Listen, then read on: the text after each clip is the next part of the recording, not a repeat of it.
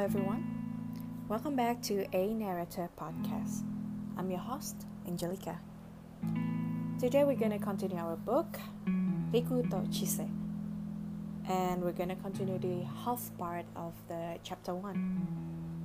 So enjoy. The following morning, there was a ting sound. Half awake, Chise heard a bell chime somewhere outside. Then, there was a sound of passing vehicle. Chise opened her eyes. The curtain, green like a young grass, dazzled as it absorbed the morning light. It was 5 a.m., whole 2 hours earlier than the usual time Chise tended to wake up. She put on her glasses, got off the bed, and looked out of the window. A truck just happened to pass by her doors. Going to work this early? Must be hard, she thought, her mind all fuzzy with sleep. Right at that moment, though, she spotted a bicycle opposite the passing truck. Shocked, she brought her face closer to the window. There was a boy riding on that bicycle. Slightly tanned skin, long, thin limbs, a skinny face. That was the person who retrieved my hat. Chise thought that she was still dreaming. The boy had stacks of newspapers on the back seat and in the basket of his bicycle. He parked in front of Chise's house, and never getting off the bicycle seat, he inserted a layer of papers into the red post box. So he's the newspaper boy. Her heart suddenly raced. The boy's palm left the newspaper. He would be leaving. She had to hurry thank him. Panicking, Chise opened the window. The windows were old-fashioned and required her to use both hands. Bam! A loud noise exploded around the house. It shocked Chise and seemed to attract the boy's attention, for he lifted his face. The boy's aloof eyes caught sight of her, arms still up holding the window. Their eyes met. Those of the boy widened slightly in mild surprise. And that was the moment when Chise remembered that she was still dressed in wrinkled pajamas and her hair was a straight out of the bed mess. Embarrassment roared in her thoughts, as if her mind had been set ablaze. The sizzling heat spread onto her face, cheeks, and eyes. My face is red now, she thought. All shriveled on the bed, hugging a pillow.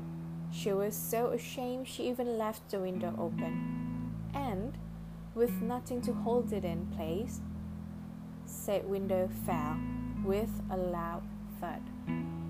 Chise buried her face into the pillow, despite the fact that she was still wearing glasses.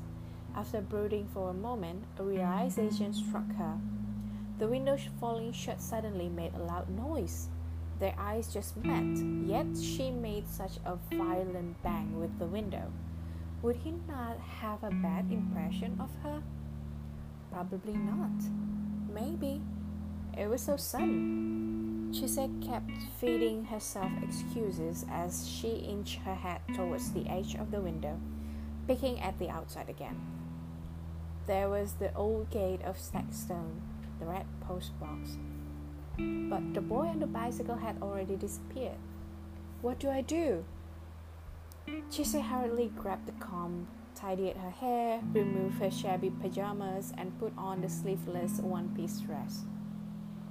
However, she could not straighten her ruffled hair at all, so, making do with the straw hat, she ran down the stairs with her glasses on, hastily put on her shoes, and headed towards the courtyard.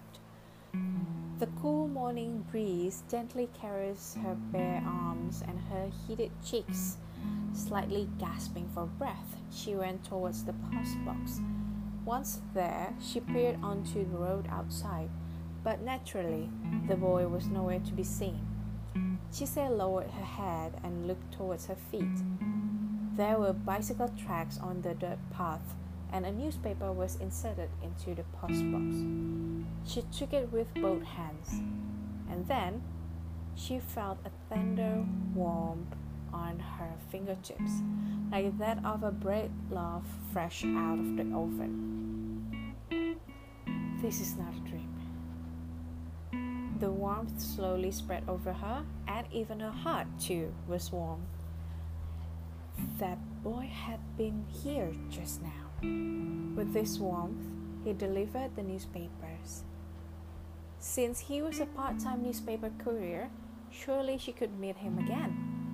Chise embraced the newspaper, hugging it firmly to her chest, and her heart filled with delight. Chise-san, what is the matter? Ando-san approached the door full of worry. Chise had opened the window, then slammed it shut, hurried down the stairs, and went out into the courtyard.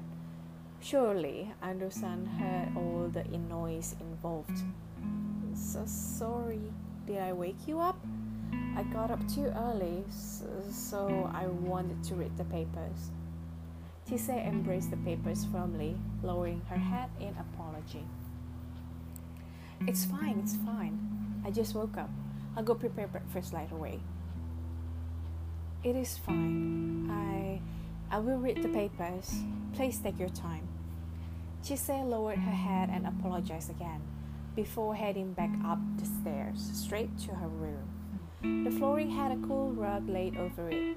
Chise gently knelt on that rug and, still excited, unfurled the newspaper. With a blush on her face, she started reading, from the headline news through the social column, economic column, book reviews, personal advice, reader submission, classifieds, and even the weather report. She read all of it. But the contents never entered her mind, for, again, she kept recalling the tan, skinny boy, how he parked his bicycle before the red post box, and his expression when he lifted his face up towards Chise. By the end, the girl was blushing furiously. Back at her home in Tokyo, Chise's father had been the only one to read the papers. She had never touched one, not once. Thus, laying out the large black and gray printed sheets on the rug was a refreshing experience for her. Every time she flipped the pages with her fingers, the thin paper rustled, its faint scent tickling her nose. Was this the scent of ink? The window by the bedside remained open, and the grassy green curtains were half open, letting in both the sunlight and the cool morning breeze, allowing the sun to shine upon the black words. We met again. The grey background appeared to be glittering, and the pamphlets inserted between the pages scattered upon the floor like a colorful fan. Chise had a careful look at them too. It appeared there was a discount offer at the supermarket for cabbage and cucumbers. There was also information about second-hand vehicle sales and special summer sales at the department store. The large read 30% off, 50% off, and so on, tugged at her heart. Finally, Chise folded the newspaper, her cheeks now thoroughly red, and she looked up the TV schedule. The ink had stained her fingertips at this point. I can meet him tomorrow again. The swirling elation finally settled down into a faint sense of delight, spreading throughout her body little by little. Only then she was able to experience the next feeling. But she recalled the attitude she had displayed, and she felt like somebody doused her in cold water. He might be angry. He was so kind to her, yet she slammed the window on him and hid. Maybe he wouldn't want to meet her.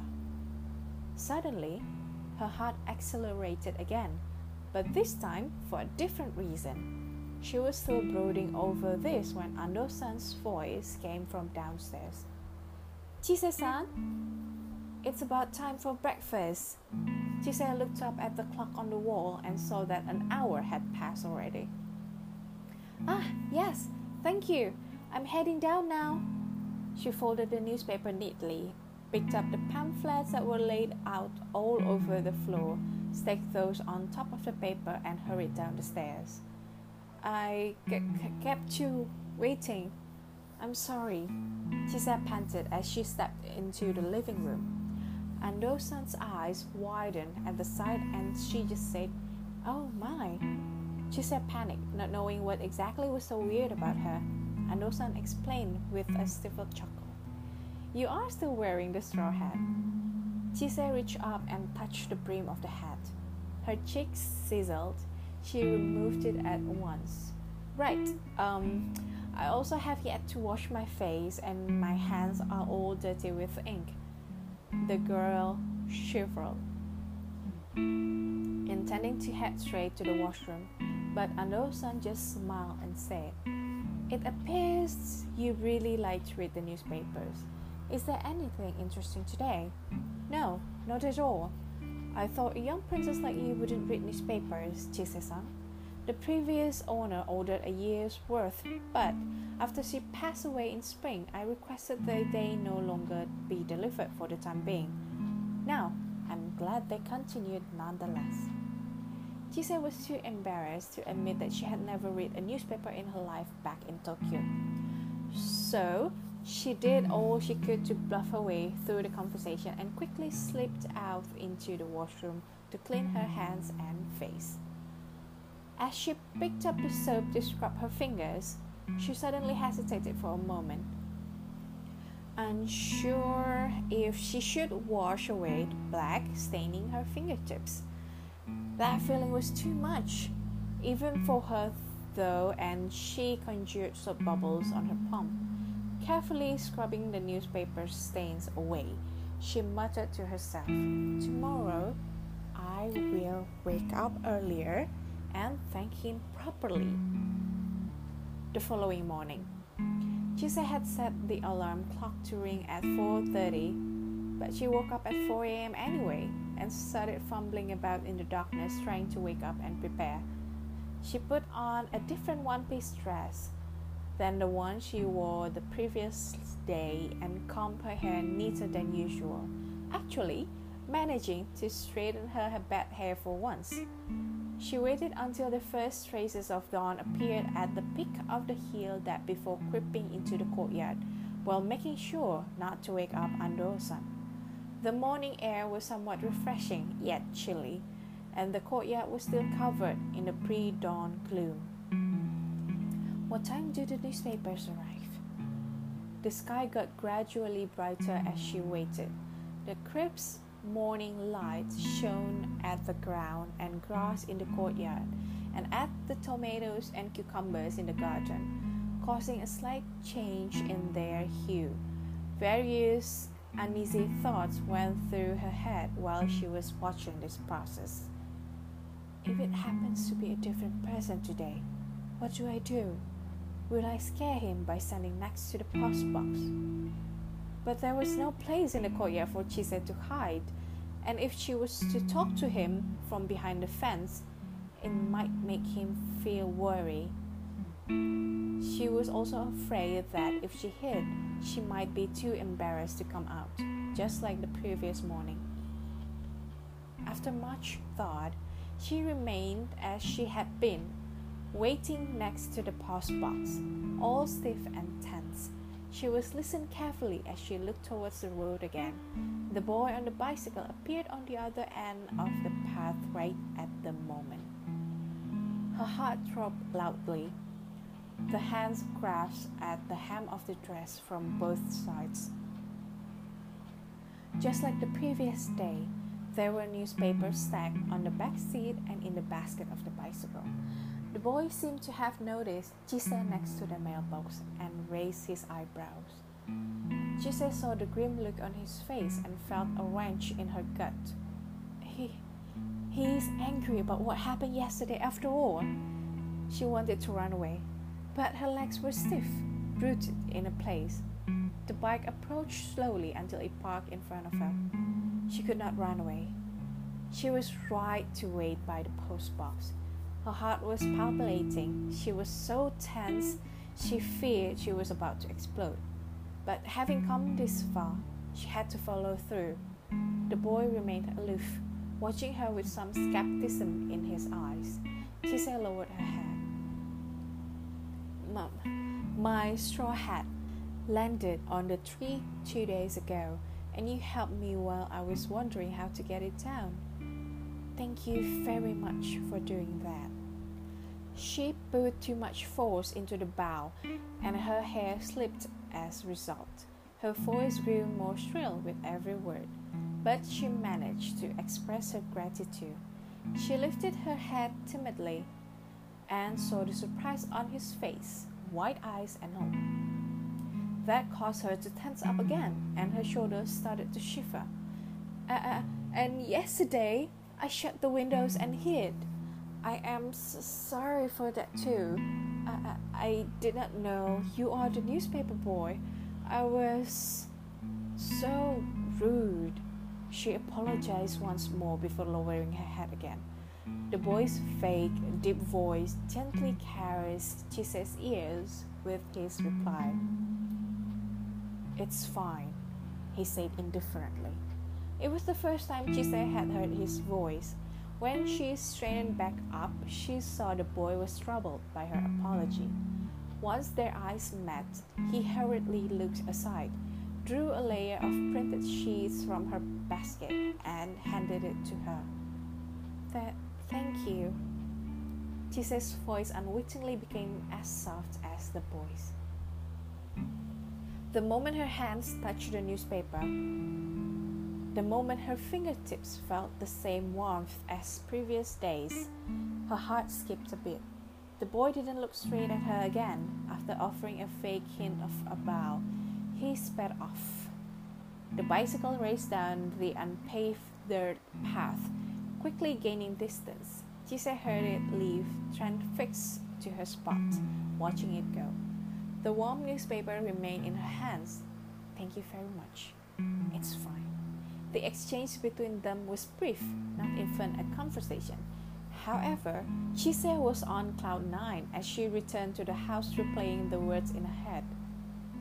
"Great! I finally managed to thank him properly." Well, that's it, the end of chapter 1. I hope you guys enjoyed it. Well, I'll see you guys on the next episodes for chapter 2. Stay safe. I'm Angelica, signing out.